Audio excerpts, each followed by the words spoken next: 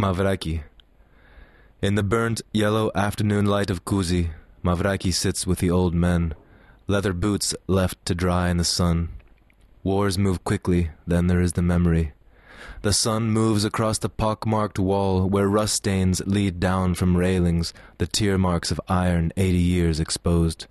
The building stands like a sick horse, walls crumble when touched, crippled foundations turn to limestone dust, and the memory of plumbing risen to the surface like veins. Mavraki pushes his cart through streets that sigh with too much history, an old man trying to forget a memory packed with salt. Mavraki passes churches, crossing himself in case, while shopkeepers stand like question marks in doorways as he traces the snail's path through sidewalks that speak of old Athens through 40-year cracks, of a younger, lighter man. In Papandreou's tavern he swallows the last strings of tripe, a glass of wine, smokes cigarettes and waits. Everyone waits, as mosquitoes die tiny deaths on light strips, and the accordion shudders gasping. Where do we go from here? Mavro means black, Aki from Crete, he wears his island like a cross. His gas lamp hisses, filament trembles, the sound of night escaping. Salmon-tired tourists move up Adrianou. They have made the ocean crossing to come to this, a street of jewelry shops and plaster. Authentic Greeks in authentic shops. This city is like a shirt worn inside out. He waits on the unclaimed corner. Every bag of salted nuts sold is a step toward home. Nuts, cigarettes, empty canisters of gas, dark green drip marks in the paint of his cart.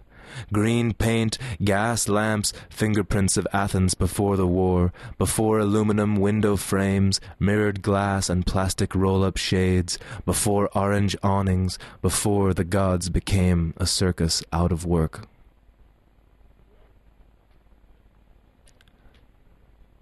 Kuzi Street. The twang of a bedspring, the crack of cars and yellow trolleys on the hacked streets of Ambelokipi's mid-morning, as Mavraki leans to the edge of his sway-backed bed and sets his feet on cold tile. On the 5th floor, a woman beats a red flakati. Her wicker slaps like gunshots over the dull bleating of trapped cars. In his tilted window frame, a landscape. The stadium's poured concrete shell, the skies sliver over the blank gaze of brown shutters, the horizon close enough to spit on. He spoons coffee in the small copper pot, lights the petrogas and a cigarette with the same match. His little baglama hangs like a spoon from a nail on the wall.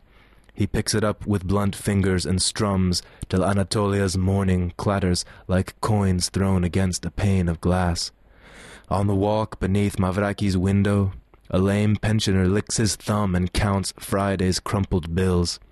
He hears the chink of the baklama above the traffic, adjusts his black armband, swears, and starts again. Across the street, a woman runs after a moving bus.